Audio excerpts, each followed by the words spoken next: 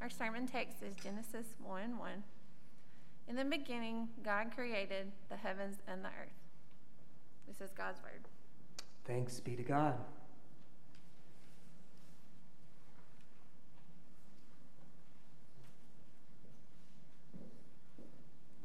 All right, y'all can have a seat.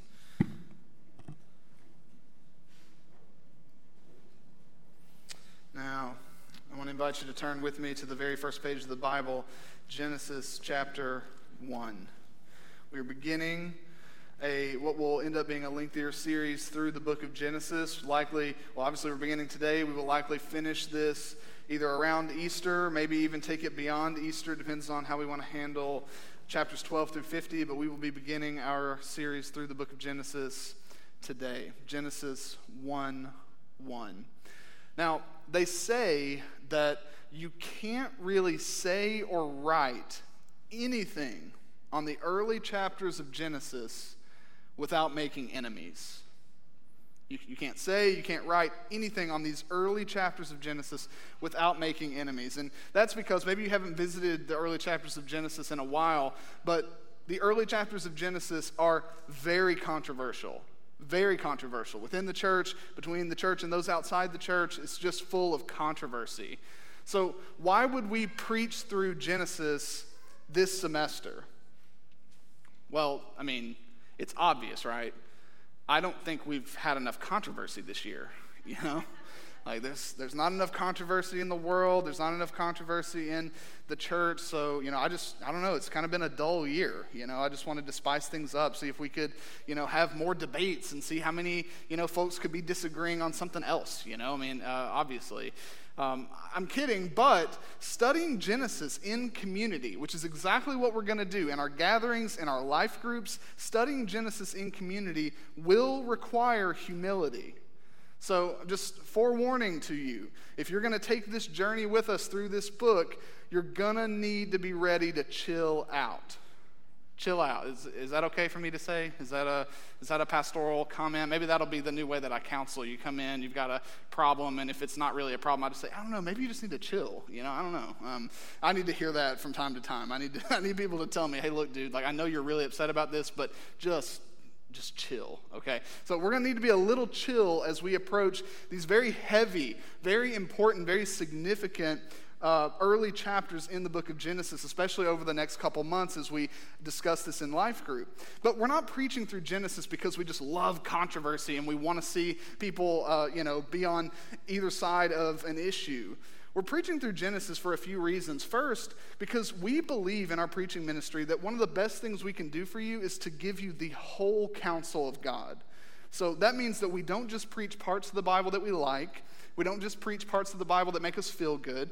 We want to give you the whole Word of God, the whole counsel. And so one way to do that is by preaching through the book of Genesis. The last time we were preaching through a book of the Bible, we were in the New Testament, and we preached through Galatians. And so now we're switching to the Old Testament, and we just said, okay, which book starts with a G? Because Galatians, Genesis, no, that's not what we did. But we wanted to go back to the Pentateuch, the first 5 books of the Bible, and we chose to land on Genesis. It's the Word of God that drives our preaching calendar. But another reason that we're preaching through Genesis is that Genesis is very foundational. It's foundational to our understanding of God. It's foundational to our understanding of ourselves, and it's foundational to our understanding of the rest of Scripture. If you think back to our Genesis or our Galatians series, would it have even been possible to preach Galatians without Genesis? Much of Galatians would not make any sense apart from the book of Genesis. It's really foundational for the rest of the Bible. But Genesis is also, even though one of the more ancient books we have in the Bible, strikingly relevant. It's so relevant. Throughout Genesis, we're going to cover, among other things, the following issues. We're going to cover the origin of the universe, the worth and dignity of human beings, gender, marriage, sin, murder, abuse, idolatry. I mean, we could do a topical series and try to cover all these important issues. We could look at the newspaper. We could look, on TV and say, what's happening in the world? Let's preach based on that. But why would we do that? We can just come to the Bible and preach through it verse by verse, and we'll run into these issues. They're all over the place, especially in the book of Genesis. The last reason, I think this is the most important reason. Genesis shrinks us down to size, shows us who we really are. It shows us who God really is and how we compare to him. The first word in the Hebrew Bible is translated into English as beginning. That's the first word of the Bible, beginning. It's where we get the word Genesis. And it's an appropriate title because Genesis is a book of beginnings. In Genesis, we will encounter the beginning of the universe, the beginning of humanity, the beginning of sin and death, the beginning of culture, art, music, the beginning of nations and civilizations, and we will encounter the beginning of God's redemptive plan. But most importantly, and most significantly, and most easily overlooked, is the book's introduction to the God who begins everything, but is himself before the beginning. Genesis is divided very neatly into two sections. You have Genesis 1 through 11, and then you have Genesis 12 through 50. So we're going to walk verse by verse through Genesis 1 through 11 between today and Advent, and then we're going to jump back into Genesis 12 in January and see how far it takes us. But this morning, we're just going to look at the very first book of the Bible, and we'll get a little bit of a glimpse into the second verse. There are really, when you look at Genesis 1 through 2, only two primary things to see here. The short verses, only two things we see here. That God existed before anything else, and everything else finds its origin in God. That's the point of Genesis 1 through 2. Before the beginning, there was God and nothing else. So here's what I want us to do. I want us to spend this morning reflecting, meditating, thinking on this simple idea that before the beginning there was God and there was nothing else. And of course, there are endless things we could say, but I just want to set some context, and then after I set some context, now don't freak out with what I'm about to say, okay? Don't get too scared. Just going to forewarn you in the middle of a sentence, all right? I'm going to set some context, and then I'm going to walk us through 7 implications. 7, okay? So, hey, you're the second service. Like, I have till the end of the day. So, it's really, there's nothing that's prohibiting me. I should have edited in the middle and said, we got 14 points, this morning. But no, we have 7 implications of this simple idea that God is before the beginning. Let's consider some context first, though. When we get to Genesis 1:1, we usually skip right past it, don't we? In your Bible reading plan, maybe that first day, your plan is to read the first chapter of Genesis. And it's a great chapter to read. It fits in very neatly. We get to the days of creation. Really, what we do with Genesis 1:1 is we leave it for the kids to memorize. It's a great, easy memory verse for the children. But even with the children, when we teach the early chapters of Genesis, we skip over Genesis 1:1 and we just get straight into the days of creation. We walk them through each day of creation. But Genesis 1:1 might just be the most significant foundational sentence ever written. I mean, we really can't go back any further than the phrase, "In the beginning, God created the heavens and the earth." Tradition tells us that Moses is the author of Genesis. So here's what we can infer from that. It was likely written around the late 15th century BC, around or sometime following the Israelite exodus from Egypt. So Genesis was probably written around that time when the Israelites were freed from Egypt in that great exodus. And I just want you to think for a second what that would have been like to these original readers and hearers of Genesis 1:1. These Israelites, they had heard from their parents, from others in the community. They had heard about the God of their fathers. They had witnessed the miraculous power of God in delivering them from slavery. And this God had created a new nation out of them, and he had given them the law. And so, I'm sure they had so many questions as they were asking. They're continuing to hear about Abraham and Isaac and Jacob, and these are our origins, these are our forefathers. And they probably were like, well, can we go back further? Where do we come from? What is it about this God? Who is he? This God who has rescued us, this God you keep telling us about, who is he? And Genesis 1:1 seems so ordinary to us. Well, I mean, that's why we just skip right past it. We just assume God's creation of the universe.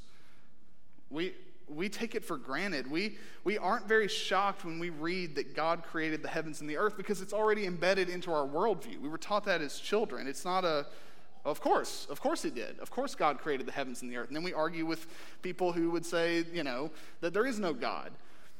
But for the people who originally read this and heard this, it was not, an assumption. This was new. For ancient Near Eastern peoples, the assumption would not have existed even. The Israelites had lived in Egypt for generations. They had been exposed to the pantheon of Egyptian gods. And creation stories for ancient Near Eastern cultures were full of chaos and violence and drama. You see, Christians, Jews, we're not the only ones with creation stories. There were other cultures at the time that had their own creation stories. And in these creation stories, the various gods, they would fight one another for more power. And in the midst of all of that chaos and drama, they would violently create the world or people or whatever it was. It's a little too graphic, or I would share, the actual accounts. There were gods of sun, moon, and stars. And, obviously when we read throughout the Old Testament, the Israelites, they're so prone to worship these gods. And we give them a hard time, but it's the environment in which they grew up in. The opening lines of Genesis established a true understanding about the God who had rescued the Israelites from bondage.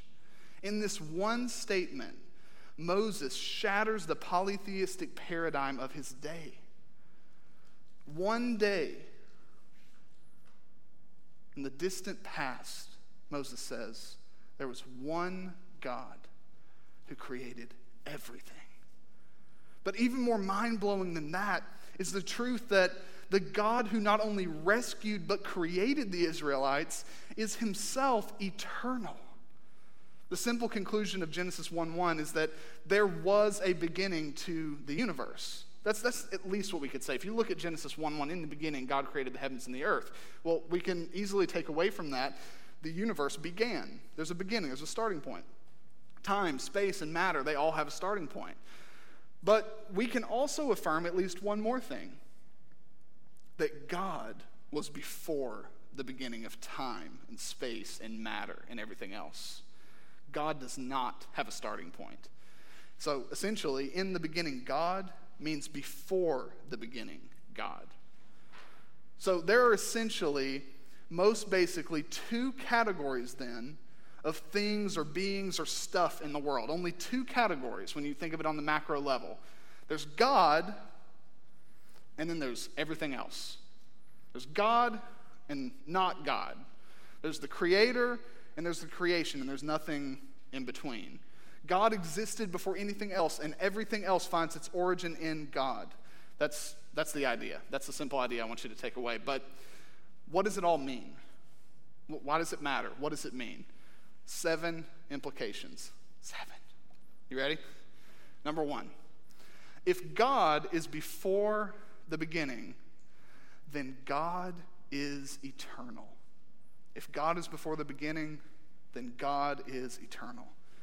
Whichever way we look, to the vanishing points of the beginning or the vanishing points of the end, God is there, having always been there. Psalm 90, verse 2, we read it this morning. Before the mountains were brought forth, or ever you had formed the earth and the world, from everlasting to everlasting, you are God.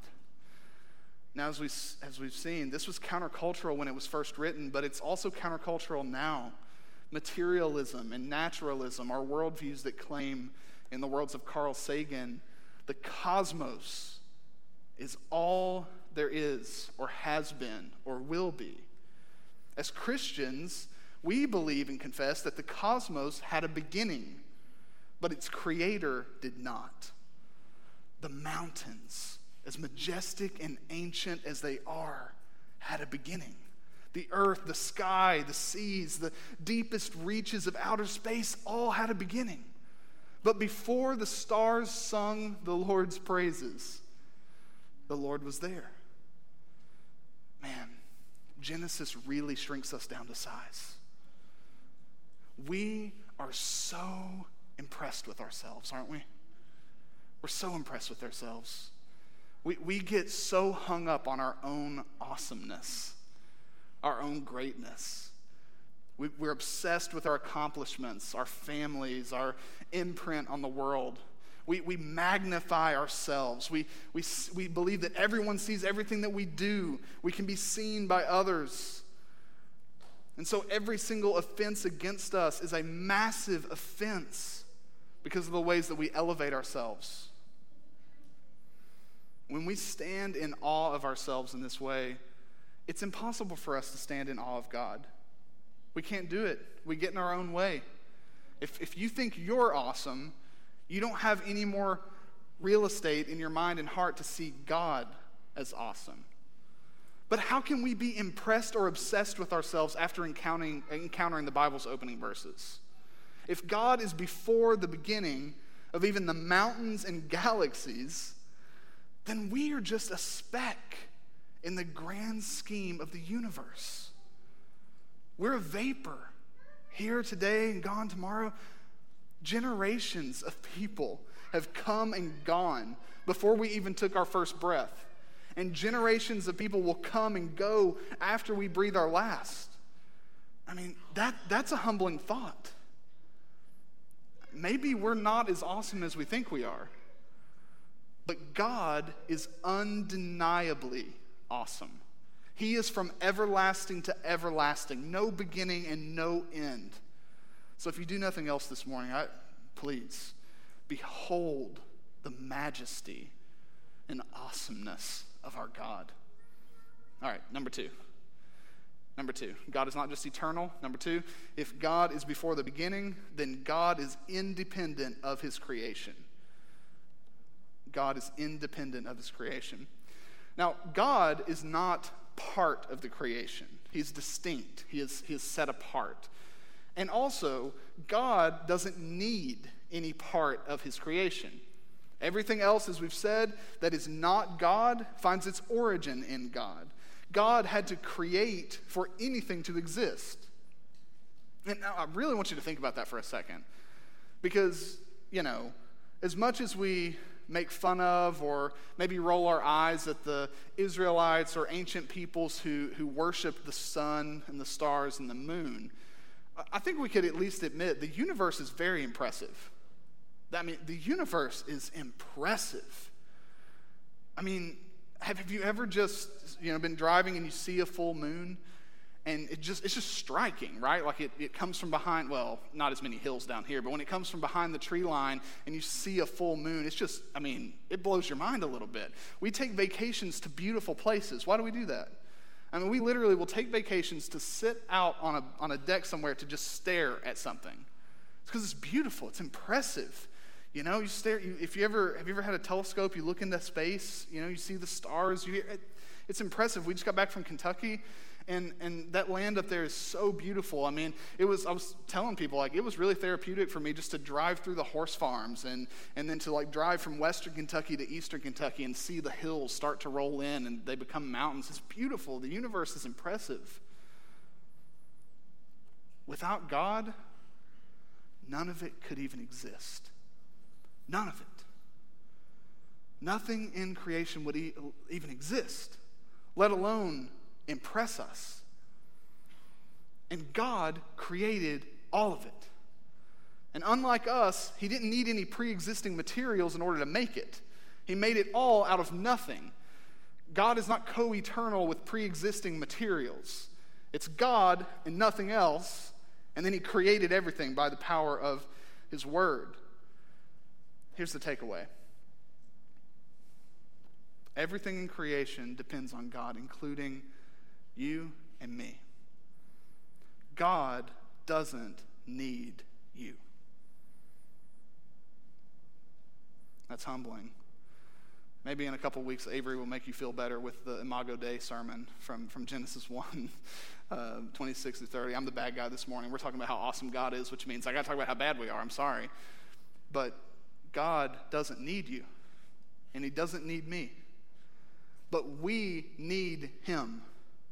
We can't get that twisted. We can't get that twisted. God is not dependent on us for sustenance or satisfaction. He doesn't need us to be himself. He is the only true self-sufficient one. So let's not get it twisted with who needs who. God doesn't need us, but we need him. And if he is able to create the heavens and the earth, what isn't he able to do for you? Do you feel your need for God? Or are you good? Are you good? Do you need God? Do you wake up feeling, I need God today. I need him.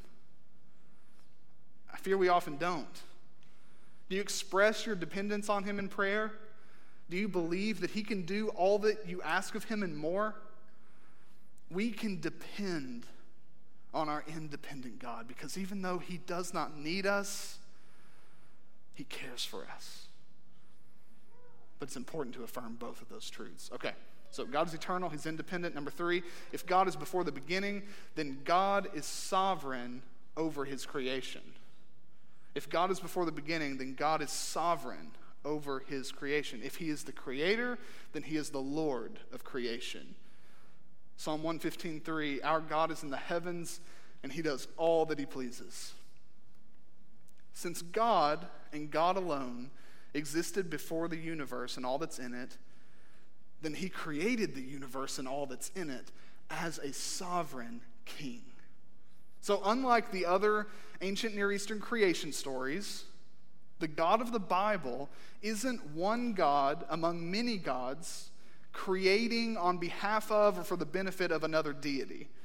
There is one God, one creator, so there is only one king. God doesn't create the world and then leave it to run its course. God is actively involved in his creation. And here's where verse 2 comes in. So take a look with me at verse 2. In the beginning, God created the heavens and the earth. And then verse 2, the earth was without form and void, and darkness was over the face of the deep. And the Spirit of God was hovering over the face of the waters. So God begins his creation of earth with a formless, empty mass. But then he majestically fills it by the creative power of his word, Genesis 1:3-31. It's the filling, the beautification of the earth that is formless and void in the very beginning.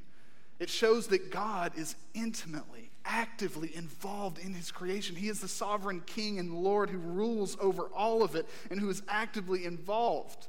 He is in control of the world he created. Now, do you live like you know that's true?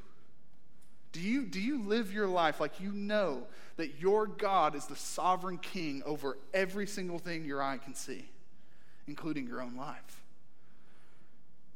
Do you live like you know that's true, or do you just nod your head and know that's true? Because there's a difference. We're prone to worry. But even when we're prone to worry, we can reasonably entrust our lives in God's hands. We can trust him to bring order to our chaotic lives. We can trust him with the unknown. We can run to him when we're not sure what to do next, because he is the sovereign king of all that is. All right, number 4. So God is eternal, God is independent, God is sovereign. Number 4, if God is before the beginning, then life is meaningful. This is important. Life is meaningful. Since God is not part of the universe, but distinct and before the universe as creator, life is not a series of random events. Hear me. Your life matters. Whether you feel like that today or not, your life matters. Now, that's only true if Genesis 1:1 is true. Because if the naturalists are right and there is no God, we really don't have any purpose. We really are just a highly evolved species running out our biological clocks. If there is no God, then morality really has no basis. It's not tethered to anything. If there is no God, then we have no reason to expect or demand love, peace, joy, or justice. from anyone. If there is no God, life really is just survival of the fittest, and we really have no future awaiting us except for decomposition. That's the future that's out there for us if there is no God. But here's what we read. Don't skip the first verse of the Bible. In the beginning, God. The truth of the Bible's first 4 words teach us that our lives and how we live them matter. You are not an accident. You are here for a reason. And like I said, we're going to talk about the Imago Dei in a few weeks, so I'm not going to jump into it here. But I just want you to know now that since God predates creation, your existence is an intentional and powerful and loving work of God. Your life matters because God is before the beginning. Number five. If God is before the beginning, then love is before the beginning. If God is before the beginning, then love predates the universe, or then love is before the beginning. And here's where we draw this. God, when we say in the beginning God, we are speaking of a certain kind of God. Who is this God? What is his nature? This is a triune God. One God, 3 persons, Father, Son, and Spirit. We see this in a couple ways. The Hebrew word that's used for God is in the plural, yet the pronouns are singular. And even though that in and of itself doesn't imply a triune God, we also know that before the beginning, God the Father had company.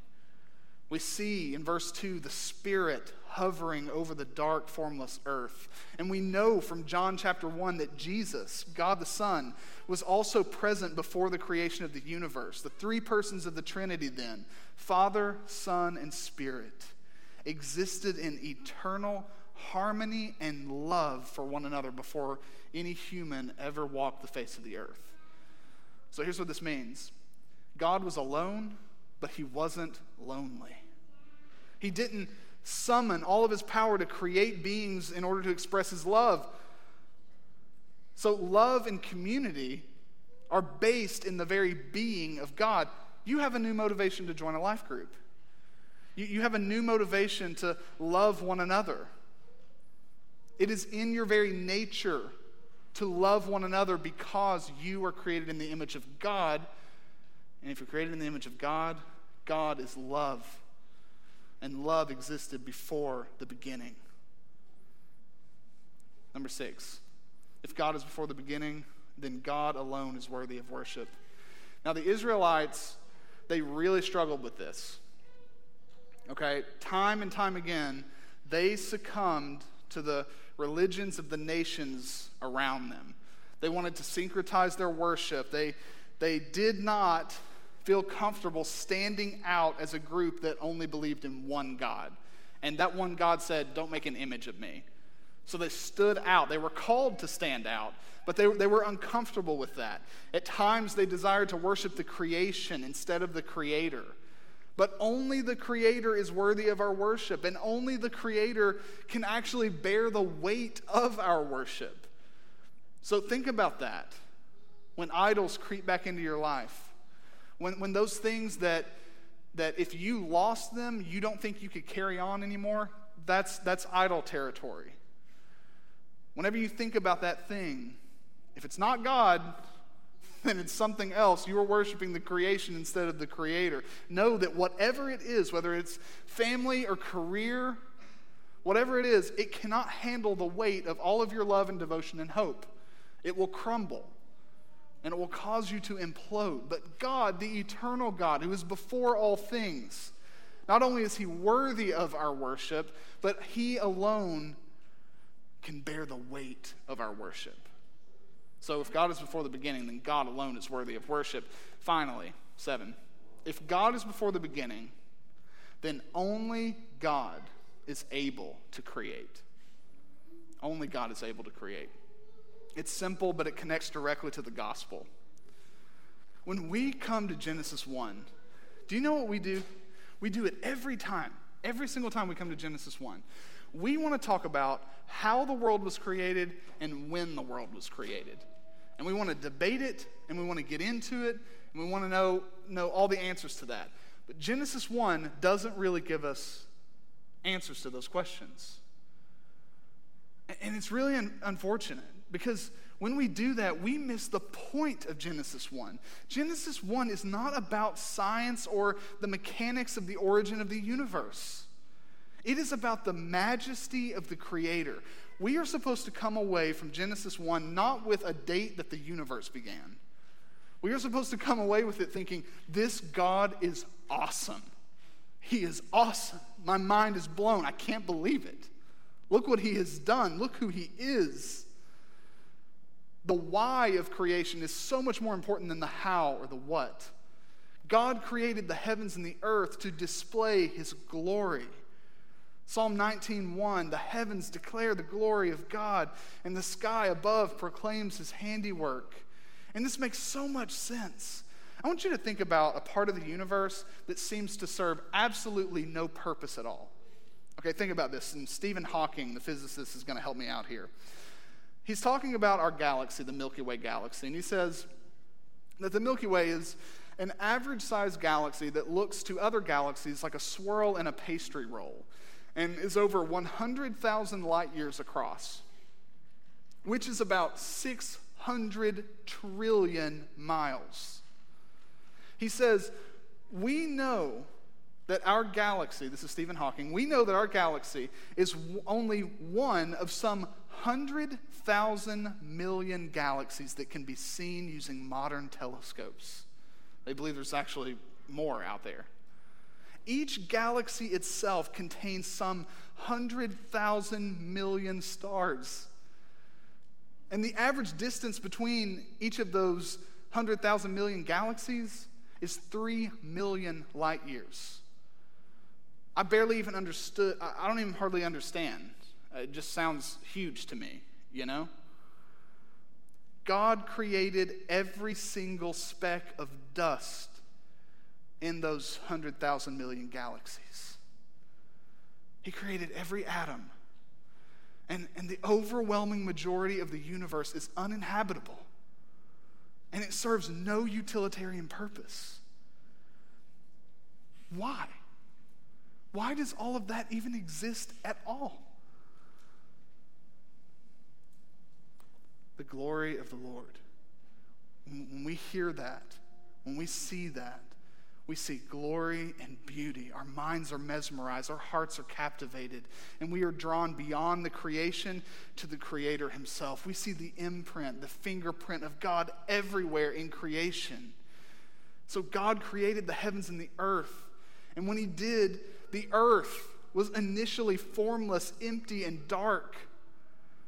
And that's because God created the earth to fill it with beauty and majesty. God loves to create. He loves to make things new. He loves to fill what is empty, to shape what is formless, and to give light to what is dark. He did this in the beginning, and he continues to do it today. Paul says as much in 2 Corinthians 4, that the God who created the universe makes us new. The God who created light shines light, the light of the gospel, into our hearts. So God is able to make you new today. And if you don't believe me, just look outside on your drive home and remember that the God who created everything you see predates all of it. Such a powerful and loving God is able to make something new of you. In the beginning, God created the heavens and the earth. This means that God is the creator of the world, he's distinct from the world, and he's concerned with the world. This is the beginning of the gospel. Because the God who is transcendent, so far above, so far beyond, so far before, is also immanent, so very near.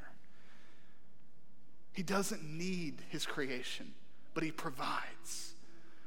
And one day, in the distant future from the time of the writing of Genesis, this creator God who is outside of the world would come to dwell in the world. The God who is so very far away would one day come very near. The Word, who is God and was with God before the beginning, took on human flesh and saved us from our sin against this great God. The God of light endured darkness to defeat the darkness forever. The God of order succumbed to the chaos of suffering and death so that we might be restored. And the Creator who entered his own creation and suffered at the hands of his own creation would rise from the dead to guarantee us renewal.